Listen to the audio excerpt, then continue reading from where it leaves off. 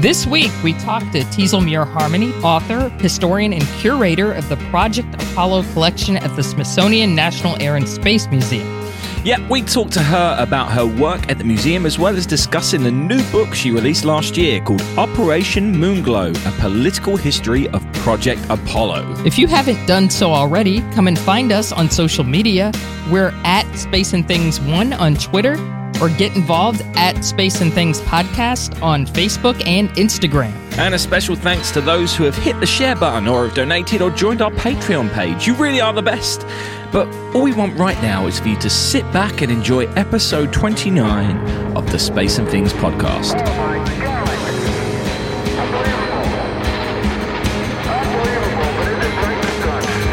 You're listening to the Space and Things podcast with Emily Carney and Dave Giles. I'm Emily Carney. And I'm Dave Giles. Hey, Emily, doesn't it seem like it's just been everyone's birthday recently? It seems like every time I go online, it's another one of the Apollo astronauts' birthdays. But I don't think I've ever seen an emotional outpouring online like we have this week for Alan Bean's 89th birthday. Was it just me? Yeah, same here. He genuinely deserves all the appreciation he can get. He's probably the best known space artist. I mean, there's other astronauts and there's some cosmonauts also who paint. They all do very good work, but he's probably the only artist I think who's been on the moon. Maybe, Mike Collins orbited it, but Alan Bean used like a lot of his, he used a moon boot and, some of his materials from the Apollo days to sort of roughen up the paintings, which was kind of cool. And he genuinely, I worked with him a few times on panels and stuff, not Apollo related, but obviously I'm going to get pinged early in this podcast for Skylab stuff. But you always hear about him like, oh yeah, he was the nicest guy. And that's not lip service. He was genuinely one of the warmest, most open people, like one of the friendliest astronauts you could ever meet. You got the sense he genuinely enjoyed talking to fans and stuff. So he deserves all the accolades he can get. When he passed, that was extremely painful because it was kind of the same way as when like Al Worden died. It was like, I know he was in his 80s, but he wasn't done yet. His passing really left a huge void, especially at like a lot of the space events, like Astronaut Scholarship Foundation events and Space Fest. He just brought so much joy to the room. So I know he's in heaven. So I know he's watching all of us. So I hope he had a very great birthday. He truly deserved everything. Absolutely. Everyone I know who has met him or has got a story about him only speaks so highly of him. Also, the episode of From Earth to the Moon, which is Apollo 12's episode. I know it's a fictional portrayal of him, but it's just adorable. And I rewatched it recently, and it's really is the Alan Bean show on that. So if you haven't seen that, please check that out. But I really think I wish more people knew about Alan Bean in the general population, not just in our space community, because his story, I just think it has such potential to connect more people to the space program and the history of the space program, because he's just always so humble and gracious. Every interview you see him in. Absolutely. One thing I'll add before we go to the news. A few years ago, I think this was in 2014, I was at an ASF event, and I was like, man, I really want to talk to Al Bean, but I'd never talked to him before. Then I want to talk to Al Bean, but I'm nervous, I'm scared, because he's Al Bean, So My friend's like, just go talk to him, man. He's just standing over there. So I was like, okay. So I go up to him and I'm like, Captain Bean, I don't know if you hear this, but my favorite picture of you is not the Surveyor picture, because everybody would bring him that one picture to sign of him standing next to Surveyor on the Ocean of Storms. So I was like, my favorite picture of you is like this. And I think I brought up on my phone the picture of him in the orbital workshop on Skylab. I'm going to get pinged again. And it was him like doing somersaults in there. And he was like, I'm actually really happy to hear this because nobody brings that up. And it's really sad, because I consider Skylab just as big of a high point in my career as I did, Apollo 12. And around that time, Tom Hanks wrote a short story about him. Or not about him, but it was about a fictitious moon mission. And the spaceship was called the Alan Bean. No way. I did not know about this. Yeah, I think the story is called the Alan Bean +3 or something. If you Google it, you should be able to find it. So I asked him, I'm like, well, what was that like having Tom Hanks, name check you in a story? And he was like, oh, I thought it was awesome, but I was a little surprised it was me. Like, that's how he was. He was genuinely like humbled. Like, why would he remember me? And I was like, of course we remember you. You know what I'm saying? There was no attitude. There was no sense of entitlement or anything. He was just pure joy. So those are two things that I oh my God, I missed the crap out of him. He was a wonderful guy. So yeah. Yeah, it definitely seems that way. And it would have been remiss of us not to mention him this week when there's been so much outpouring for him. So a little bit of a Albine love in there before we start. Holy crap, it's beautiful out here. It sure is. It's something else. Right, 4 launches this week. We had 2 SpaceX Falcon 9 launches from Cape Canaveral in Florida, delivering 60 Starlink satellites each. Now, both of these Falcon 9 launches, one on March the 11th and the other on March the 14th, were successful in delivering their payloads as well as landing the first stage. The second of those launches was the first time that one of those first stages has been used 9 times. Meanwhile, over in China, there were also 2 launches. First on March the 11th, where they successfully launched a Long March 7A rocket for the first time. It delivered a classified satellite called Cheyenne 9, which translates to Experiment 9. Now, the first attempt to fly this rocket was almost a year ago and ended in disaster when one of the engines malfunctioned shortly after the first stage separation. But this year, they've made it work. And the very next day, the China Aerospace and Technology Corp, or CASC, which is the state-owned prime contractor for the Chinese space program, learned that this week, launched the Long March 4C rocket, delivering 3 military satellites, which are set to join 6 others already in space doing some ocean surveillance missions. All right. Surveilling the oceans. Yeah, apparently so. Apparently. Yeah. I'm like, what is in the ocean? Okay. Yeah. I'm afraid. Yeah. Okay. Well, on March 13th, we had yet another EVA, or spacewalk, at the International Space Station with Victor Glover and Mike Hopkins putting on their suits and spending 6 hours and 47 minutes outside. The task was to finish off previous maintenance jobs, which had started on the previous spacewalks, which have taken place over the last couple of months, and it appears they have managed to get everything done, which is fantastic. Victor Glover, who is a rookie member of the crew, has taken part in 4 spacewalks on this mission, logging a total of 26 hours and 7 minutes outside the station. So I think it's safe to say he's no longer a rookie. Yep. Right? And it was also the 237th spacewalk, wow, for assembly and maintenance of the ISS, which with a total amount of time of 62 days, 3 hours, and 34 minutes outside. Yeah, it's just crazy numbers. It's weird, isn't it? The Victor Glover has spent more time outside the space station than Gus Grissom, with 2 space flights spent in space. And there's other astronauts that he's beats their total allotted time in space with just his spacewalk. Anyway, it does blow my mind. But while we're talking about the ISS, this week they discarded a 2.9-ton pallet of used battery, which will orbit the Earth for 2 to 4 years. The Energizer bunnies just going nuts up there before burning up in the atmosphere. And a study has been published in the journal Frontiers in Microbiology, which indicates that 4 new strains of bacteria have been found on the station that were previously unknown to science. It's thought that these could be used to help grow plants during long-term flights in the future, although the idea of new bacteria strains just deciding to turn up on a space station does scare the hell out of me. Yeah, that's a little concerning. They try to give it a positive spin, like, oh yeah, we can use it to, grow plants. And I'm like, dude, I'm thinking, does anybody remember the movie Little Shop of Horrors by any chance? Yes. That's what I'm imagining what kind of plants these are. Like, these aren't like regular like house plants where you'd like, oh, you just water them and it's a little flower. No, this is gonna like eat your face off or something. So yeah, space plants, get some. All right.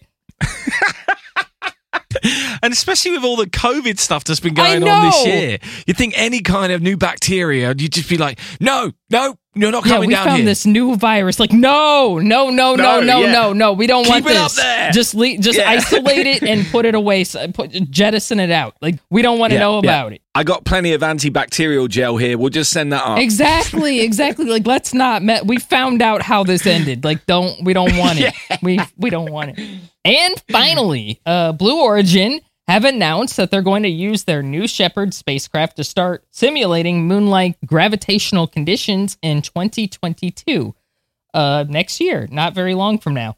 Normally, to simulate these conditions, parabolic flights are used, but they only give a few seconds of lunar gravity at a time. But Blue Origin will use a reaction control system, to provide at least 2 minutes at a time. It's a fully reusable rocket system, and NASA are keen to use this technology to prepare the astronauts for future Artemis missions and to test technologies while closer to Earth. I think this is pretty cool. That is pretty cool, yeah, because I keep thinking of, I was talking to Al Warden. I dropped that like real casually, like I was just chatting with Al Warden, and I know they had to do a lot of parabolic flights back in the day because that's all they had. They didn't have anything super sophisticated like Blue Origin back then, and I think they set the record. They did like some insane number of parabolas. Like I don't think he threw up either, which is kind of incredible. But he was basically saying like they would try to simulate it so you could do similar lunar tasks, basically. But it was kind of, but not really close. But it was the best thing they had. I think it's also really interesting that this is the kind of thing that we might experience. Yes. You know, with space tourism becoming a thing, why not? Why not? Yeah, maybe not you and I, Emily, but I think that this adds a whole other dimension to what space tourism can be. And the idea of going up and experience what moon gravity could be like is another string to that bow for some point in the future. Anyway, there's plenty of news today. So, well, as always, I will put all the links and videos in our show notes and on our website, which, for those of you who don't know, is spaceandthingspodcast.com. Hello, Houston. The Endeavour is on station with cargo, and what a fantastic sight. Beautiful news. Romantic, isn't it? Oh, this is really profound. I'll tell you, it's fantastic. Last week, we managed to talk to Teasel Muir-Harmony to discuss her new book, Operation Moonglow, A Political History of Project Apollo. We also got to discuss her role as curator of the Project Apollo collection at the Smithsonian Air and Space Museum. Isn't that like a dream job? Anyway, I loved reading this book. Absolutely loved reading this book. So without any more gilding the lily, here is our interview with Teasel Muir-Harmony. Welcome, Dr. Teasel Muir-Harmony. Thanks so much for joining us on Space and Things. I'm not going to lie, you've been top of my list of people I wanted to have on since we started because I think you have the best job in the world. But before we get to that, I would really like it if you could just tell us the origins of how it came to be that you wrote your new book, Operation Moonglow, A Political History of Project Apollo. Sure. Sounds great. Yeah. So I have been interested in the history of astronomy and space for quite some time. And I was working on another project in the National Archives, going through documents, and I requested a few extra folders that day. I had some extra time, and I came across sort of what became the sort of seeds and beginning of this larger story in this book. And basically what I found that day was this report on an exhibition in Japan of John Glenn's Friendship 7 spacecraft. So this is the spacecraft that was used to make the first American orbital spaceflight in 1962. And the description of this exhibit just really, I found quite surprising and notable, because people would wait in line for hours and hours just to walk by the spacecraft. There were so many people at the exhibit. They had to go up 9 flights of stairs, across the roof of this. It was in a department store in downtown Tokyo, and then down 9 flights of stairs just to walk by it. And it was 500,000 people, I believe, in 3 or 4 days. It was incredible numbers for an exhibit. And I wanted to learn more, and what was the larger context of this exhibit? Why did the U.S. send this spacecraft abroad shortly after its flight? What were people waiting in line for? Why are they so excited? And so I just started digging deeper and deeper and found out that there's a lot more to the story. It was part of a larger exhibit and a larger U.S. initiative to advance the country's foreign relations interests in that particular moment in history. Now, I have actually learned a hell of a lot from this book. For example, I'd never even heard of the United States Information Service before, and they're a pretty big player in this book because essentially they ran the show around the world in getting information out about the space program. So did you know about them before you were doing your studies, or did it all come out around that time? I started learning about the U.S. Information Agency, or USIA, about that same time. The documents that I was just mentioning were in State Department, in their collection, the State Department collection, and there was a lot of overlap. So that was sort of a window onto this larger story about the USIA. But it's not surprising. I think most people probably haven't heard of it because it no longer exists. And it was subsumed into the State Department in 1999. So a lot of the activities are still carried out by the U.S. government. It's just done as part of the State Department now. And so that's part of the reason why we don't probably talk about the USIA as much today.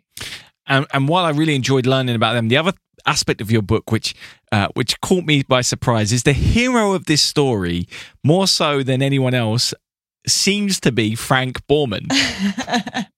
I don't know if that was intended. I hadn't thought of that, but I like that interpretation. He's the hero of a few books that I've read where I'm like, whoa, like you weren't expecting that, but he shows up and saves the day. Yeah. So yeah. I mean, I really do believe that he's one of the most underrated astronauts anyway, but in this book we learn all about the role he played after the Apollo 8 mission, where as the commander he was sent all around Europe to ease the tensions and improve relationships with certain countries before Nixon took on his own tour just a few weeks later.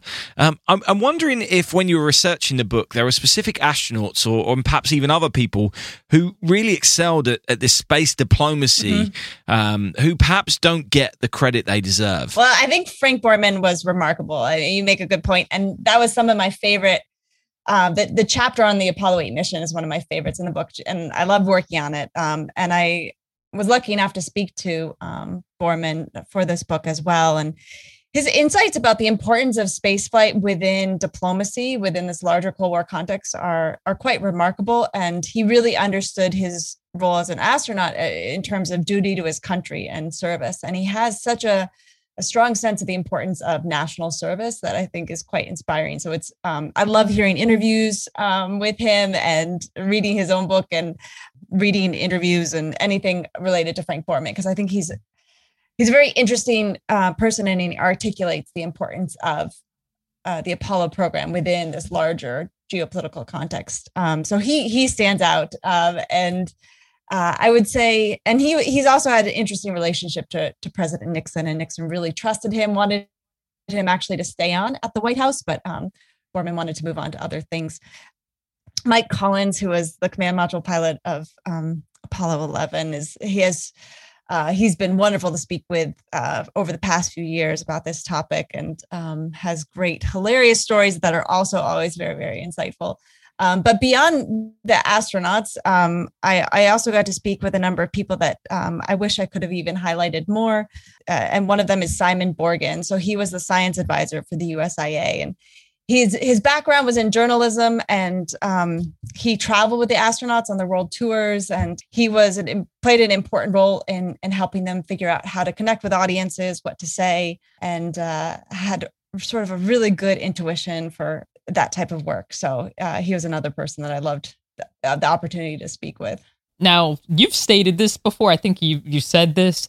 Apollo, and I think we all know this, Apollo really wasn't for scientific reasons. Do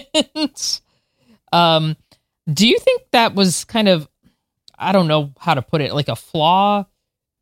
Do you think Apollo was kind of flawed in that it didn't really consider science until the last few missions, or do you just think that was necessarily for the time? And does that have any resonances for like perhaps future spaceflight? What did you think?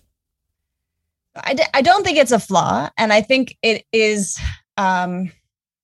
It's really revealing in terms of why and how we support scientific programs. And I think it's important to recognize the various types of motivations that go into supporting science. And I don't think that that's a problem. I think that Apollo did achieve some great things when it came to our understanding of the moon and our solar system. And we're still learning from Apollo and from the samples that were collected. And so there's a lot of great work there. And the fact that Kennedy got behind it, Congress was able to fund it because it also served these other interests. I don't see that as a problem. I just think it gives us sort of a model or an example of how to think about science and science funding and the various roles or ways that science can serve society. So Apollo served society both by teaching us about the moon, but then also by advancing U.S. foreign relations interests, by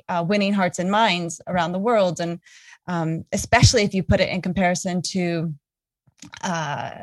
things like hard power and fighting war or something like that. I think there's so many great benefits that can be observed from that kind of investment and a country investing in that kind of large scale program. Some of the narrative in Moonglow occurs against the backdrop. It's kind of obvious to anybody who's studied that era, the 60s and 70s, that, there was a lot of U.S. and overall, international civil unrest. Which is something, unfortunately, we've seen a lot in the last year or so. Do you think that Artemis, or maybe an analogous program, like, for example, what we just saw with Perseverance, I guess, do you think that can help us similarly as Apollo did? Because I remember watching the Apollo 11, the IMAX film, and you notice for that, there's so many different people at the press site at Kennedy Space Center, but you notice when when it launches, everybody is just quiet and they're all united in that moment. So do you think kind of if we have a moment like that, we could, briefly maybe put our differences aside? I would hope that that space continues to be sort of this vehicle to unite people and to engage people and help people sort of look up to something, greater and higher. But I will say with the recent Perseverance landing, I found it interesting how much of the conversation took in the situation in Texas into account. And I can understand why it did. And I think it was very similar to what was going on during the Apollo era and Apollo 11 and questions about, problems on Earth and investments in space exploration. But it was I also saw quite a bit of mention, like maybe we should just have NASA run everything.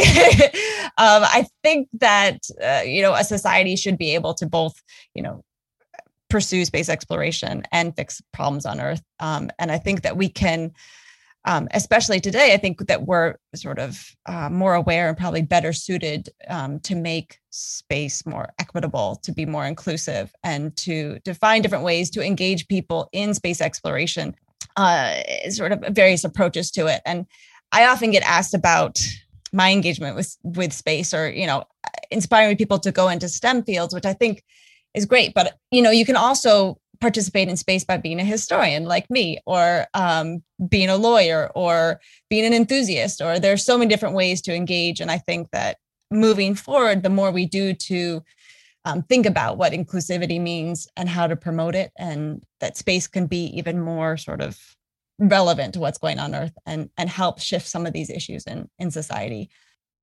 Hopefully that addressed that question. No, it answers the question, because, I was kind of thinking along the same lines around when Perseverance landed. Everybody was like, well, that's nice. They landed a rover, but we can't fix the power grid. And I'm like, oh boy. Yeah. Now, we have some patrons, and there's a question that one of them had, which I think is relevant here. Don Owen said, what are your thoughts on commercial and government relationships for the exploration of Moon and Mars?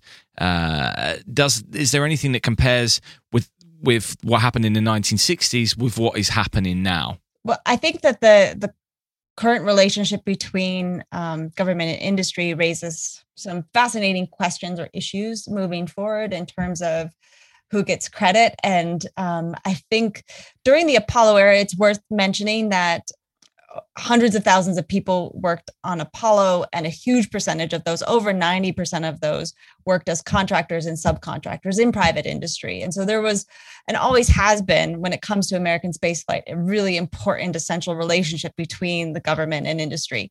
And so that hasn't changed, but the nature of that relationship has changed over time.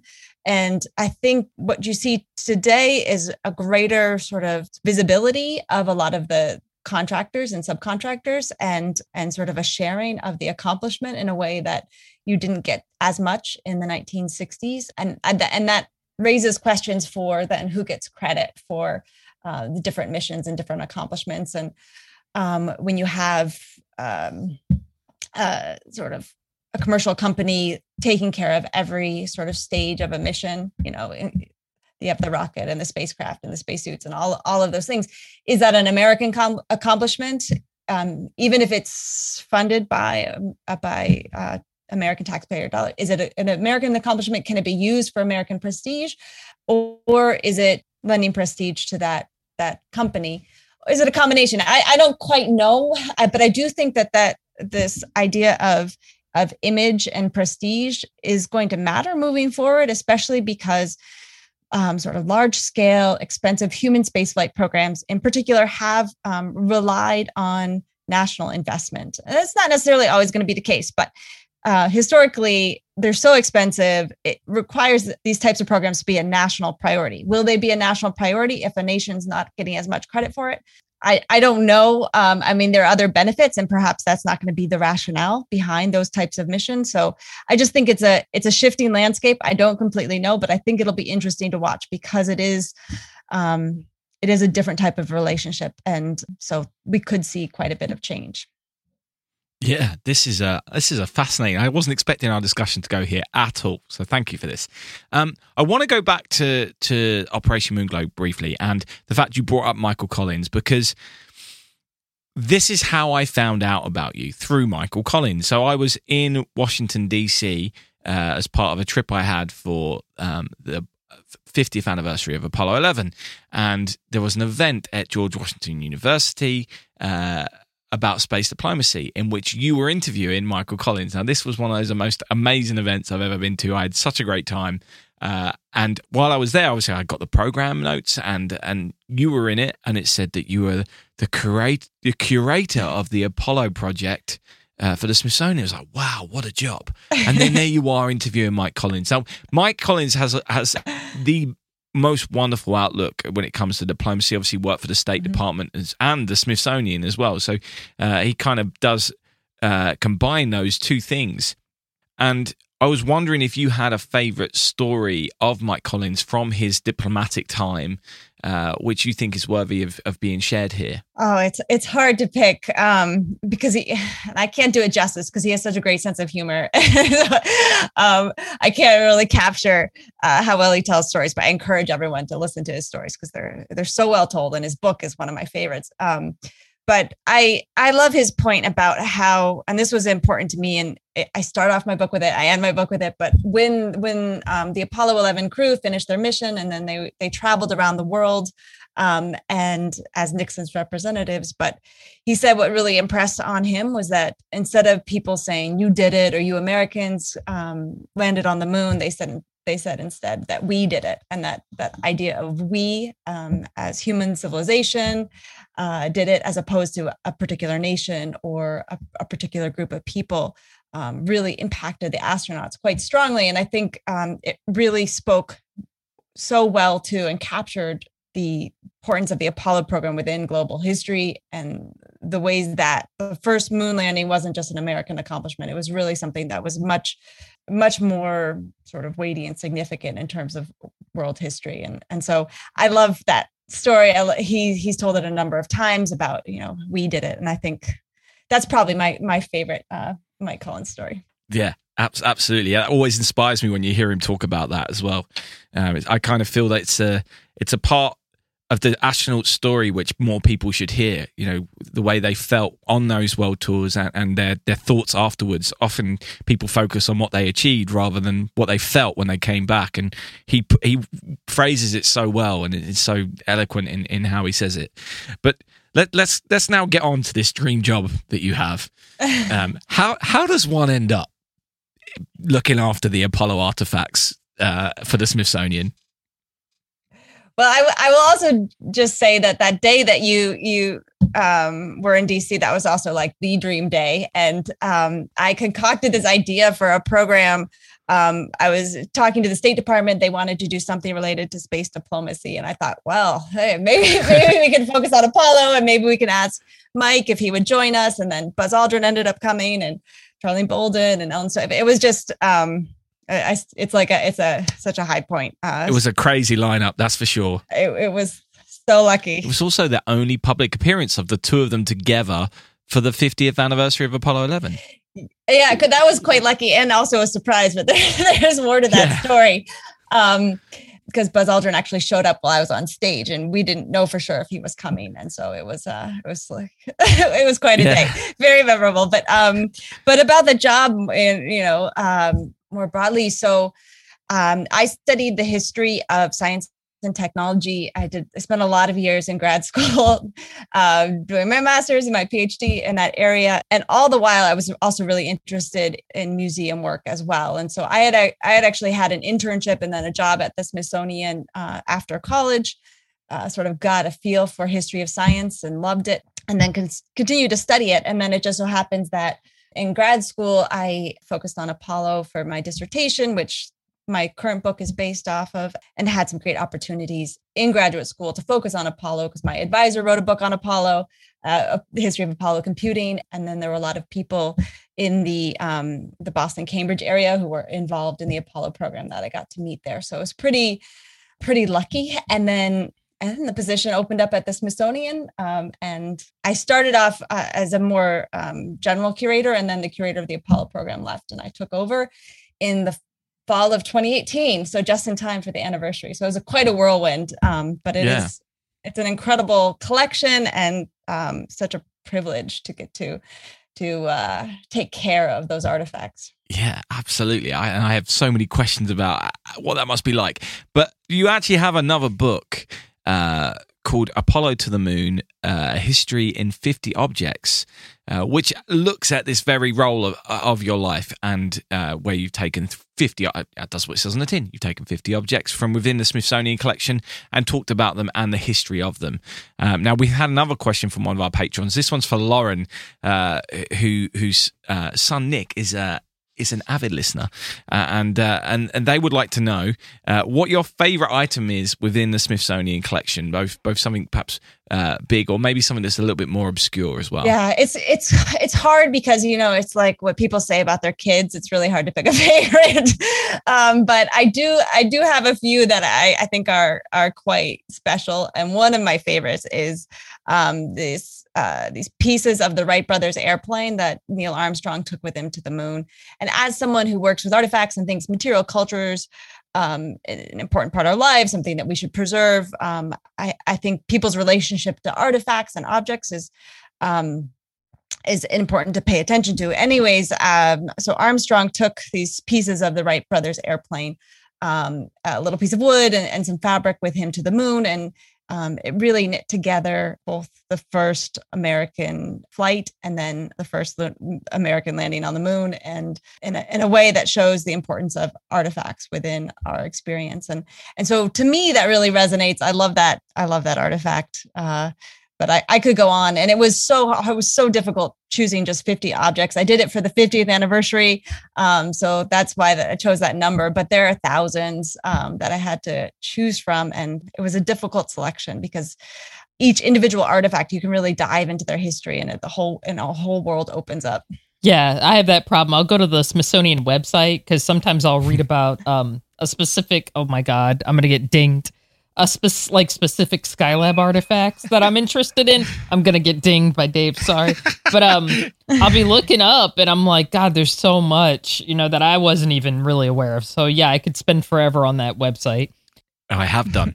I have a question which is also actually a good follow-up, and this is from another one of our patrons. This is from Amar. He said, what is an aspect of the Apollo missions that you love, which you wish was talked about more, even within spaceflight circles?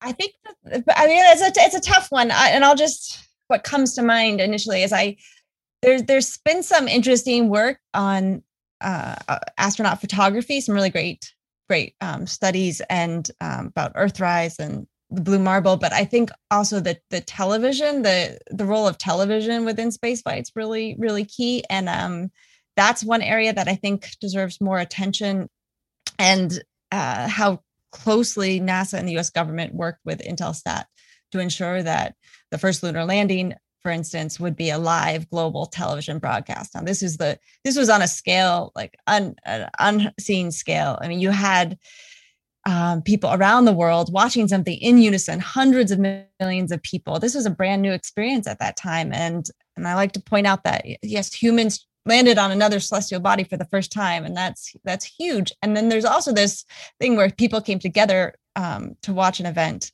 in real time like never before. It's really a shared experience. And also you have radio and newspaper coverage, which is an important part of that. But in particular, I think the television broadcasts from space are fascinating. I love seeing what the astronauts did, the jokes, the playfulness, the ways they engaged with their audiences, and not just the first lunar landing, which is obviously deserves quite a bit of attention, but they're all the sort of in between broadcasts to and from the moon and their jokes. And I just think that that's a part of space that I think could use more attention.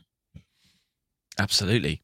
I have a question about the archives and the vault you must have access to as part of the Smithsonian job. How much stuff do you have at the Smithsonian which is not on display? Is there like one big warehouse? Is it one warehouse, or is it scattered all over the place? Well, for the Air and Space Museum, we have a few different facilities, and we have 2 museums, and we have a lot on display in those 2 museums. But then we also have additional storage facilities. For the Apollo collection, there are thousands of artifacts. I'm also responsible for Skylab too, and Apollo 20 is just sorry. Once things open up, we can go around see some of the Skylab artifacts. That would be awesome. But wow. It's we try to put as much on display as possible, but we have an incredible wealth of material. But I should also mention that many of our artifacts are also on display in other museums around the country and around the world. The Smithsonian was really lucky because we set up an agreement with NASA in the mid-1960s. And so we ended up collecting just a huge number we had all the command modules, for instance. And so we don't keep them in storage. We loan them to other museums so that people can see them. And we just oversee them, make sure they're being taken care of and all of that. But it's thousands and thousands of artifacts. Yeah, I want to see that spreadsheet. As a spreadsheet fan, I would love to sit down and just look at your list. Anyway, I want to know, we're coming to the end now, but what have you got planned next? Obviously, you've got these 2 books. Are you planning to do more books, or is your focus now on the museum work? Well, I'm working on another book with a few other people. It's a very different style, and it's there'll be news about it sometime soon. But it's sort of a multimedia project. So I'm excited about that. But then, thinking about next projects. So if there are topics that you're interested in, I love research. I love writing. I love spending time in the archives. And I love, it feels like detective work almost. And it's one of my favorite parts about my job. And so I've been thinking about, what comes next beyond this next project. So if you have ideas, maybe something related to Skylab, I don't know. Please, yes. Yeah, I'll help. I'm the same way. I can go to a research hole about certain topics for like ever. So that should be really cool. There's so many great topics. And so it's hard to pick, but that's the exciting part of this process is I get to spend time really looking through everything and seeing what captures my attention. Yeah, that's kind of the difficult, like I have an NSS blog. I feel like I'm very small potatoes compared to what you all do at the Smithsonian, but I literally have a list about a mile long on my phone of like topics I want to write about. And I'm like, I am never getting to all this, you know? So yeah, I totally get it. Hey, even us enthusiasts, we people that don't write about it, we have this problem too. Sheer amount of books we have. Yeah, it's hard enough for me just getting through my own mini library. But anyway, I've got one final question for you. I have one final question for you, Teasel. Actually, I normally always have a question, which is, if you had an Air and Space Museum, what artifact or artifacts would you like in it? But you've kind of got that covered. So my final question to you is, as part of a bigger topic that we've been talking about a lot recently, which is how do we best inspire the next generation? And in my opinion, the Apollo program will be the thing that defines this whole era of history. In 1,000 years' time, I think in 1,000 years' time, when they look back at this particular time, they'll go, "That was the time they first walked on the moon." And how do we make the younger generation currently understand that happened not that long ago? That their grandparents and sometimes their parents may have been alive for that thing, and it was a big deal. How do we do that? Do you have any thoughts? Well, I think part of it is once you start learning about Apollo, it really it is so shocking what people were able to accomplish and how they were able to come together and how many individual problems had to be solved, how much ingenuity was involved at every single stage, the coordination of hundreds of thousands of people, the boldness of the goal. I think it just takes, you just start learning about it and it just opens up and it becomes incredible. For kids, I think I can plug another book, which I've been loving, actually for everyone, I would say. And this is How We Got to the Moon. I think this is just fantastic. That's a good one. And I sent this to my nieces and nephews, and I love reading it. I think it's a great book that really goes through, Apollo, the history, what made it, how we got humans to the moon, and how we solved a lot of the problems. So it makes it really clear, every single aspect of the mission required really ingenious solutions and really incredible people focusing their full energies on solving those problems. And so I would say just learning about the program and then books like that, I think are great for getting kids excited. That's a really good book. So yeah, I have it right on my desk, like across from me. So yeah, you should. I know it's for kids, but if you don't have it, Dave, you should get it. I'll add it to my list. I think it's for everyone. Yeah, it's for everyone. I am definitely a big kid, so I take this thing very personally. Anyway, Emily, do you have any other questions?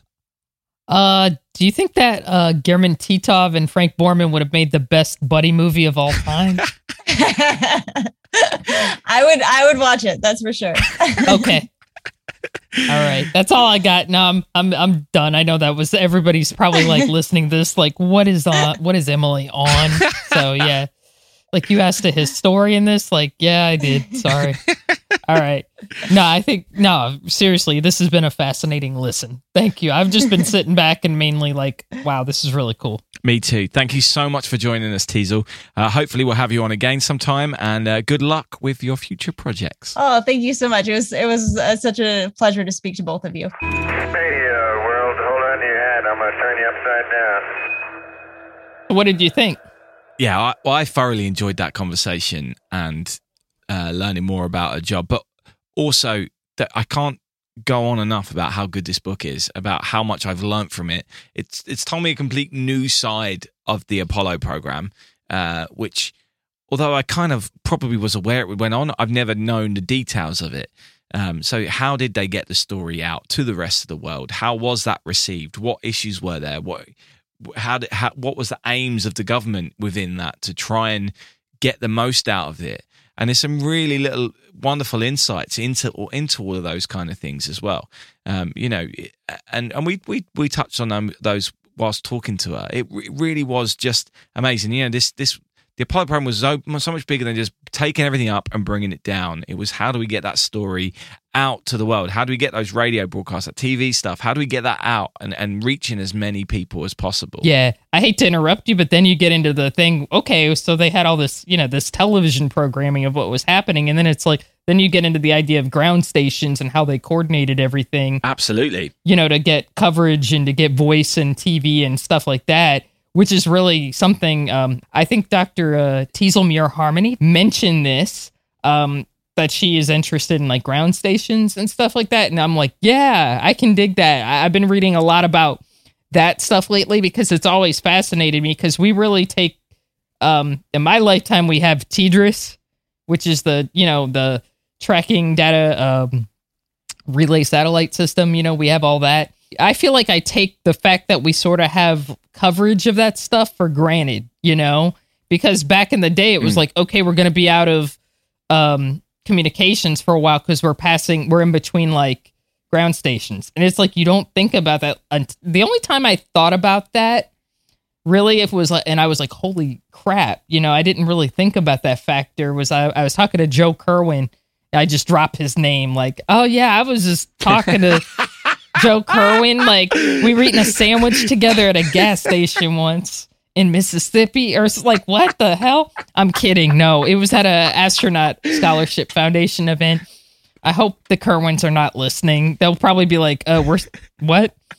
No, I was talking to Kerwin years ago, and I was like, and he was talking about the EVA he did with Comrade to fix the solar panel, and he was talking about, there were times where they got out of range with the ground, so they didn't have communication. So they did that insane EVA sometimes without being able to talk to anybody. That's nuts to me, because nowadays you wouldn't probably have that, and we're so used to being able, like, I could talk to you any time of the day I wanted. It's so, yeah, absolutely. Isn't that crazy? Absolutely. And there's the other side of it as well, which is, in order for those ground stations to exist, there was the political ramifications of that. And there's some of these countries weren't that stable. So there was the whole United States Information Service job of making sure that those countries were stable enough or appreciated the program enough that the locals weren't going to come and storm the place and keep everything in check. So all of this is in that book. It's really fascinating, as was that interview. And if you enjoyed it, there's more to it. There was a little bit I had to cut out for this podcast, and you can watch the whole thing unedited on our Patreon page, patreon.com/space and things. And there's other things going on there as well. You could have helped submit questions for our future guests. So please do go and get involved over there. But what a wonderful, wonderful guest that was. Thanks again to Dr. Teasel Muir-Harmony. All right, you are go for TLI, over. Roger, understand. We're go for TLI. That's all we have time for this week. Thanks again for your support. And we're in the middle of planning the next couple of months' worth of shows. And we're going to continue to try and bring you the very best that we can. But if you have any ideas for shows or topics you think we should be covering, please do get in contact. Thanks again to everyone for listening. And thanks to those of you who have clicked that share button, or to those who have bought some merchandise or donated. It really does make a huge difference and means the world to us. But as always, we ask you to remember that in space, no one can hear you scream. Space and Things has been brought to you by And Things Productions.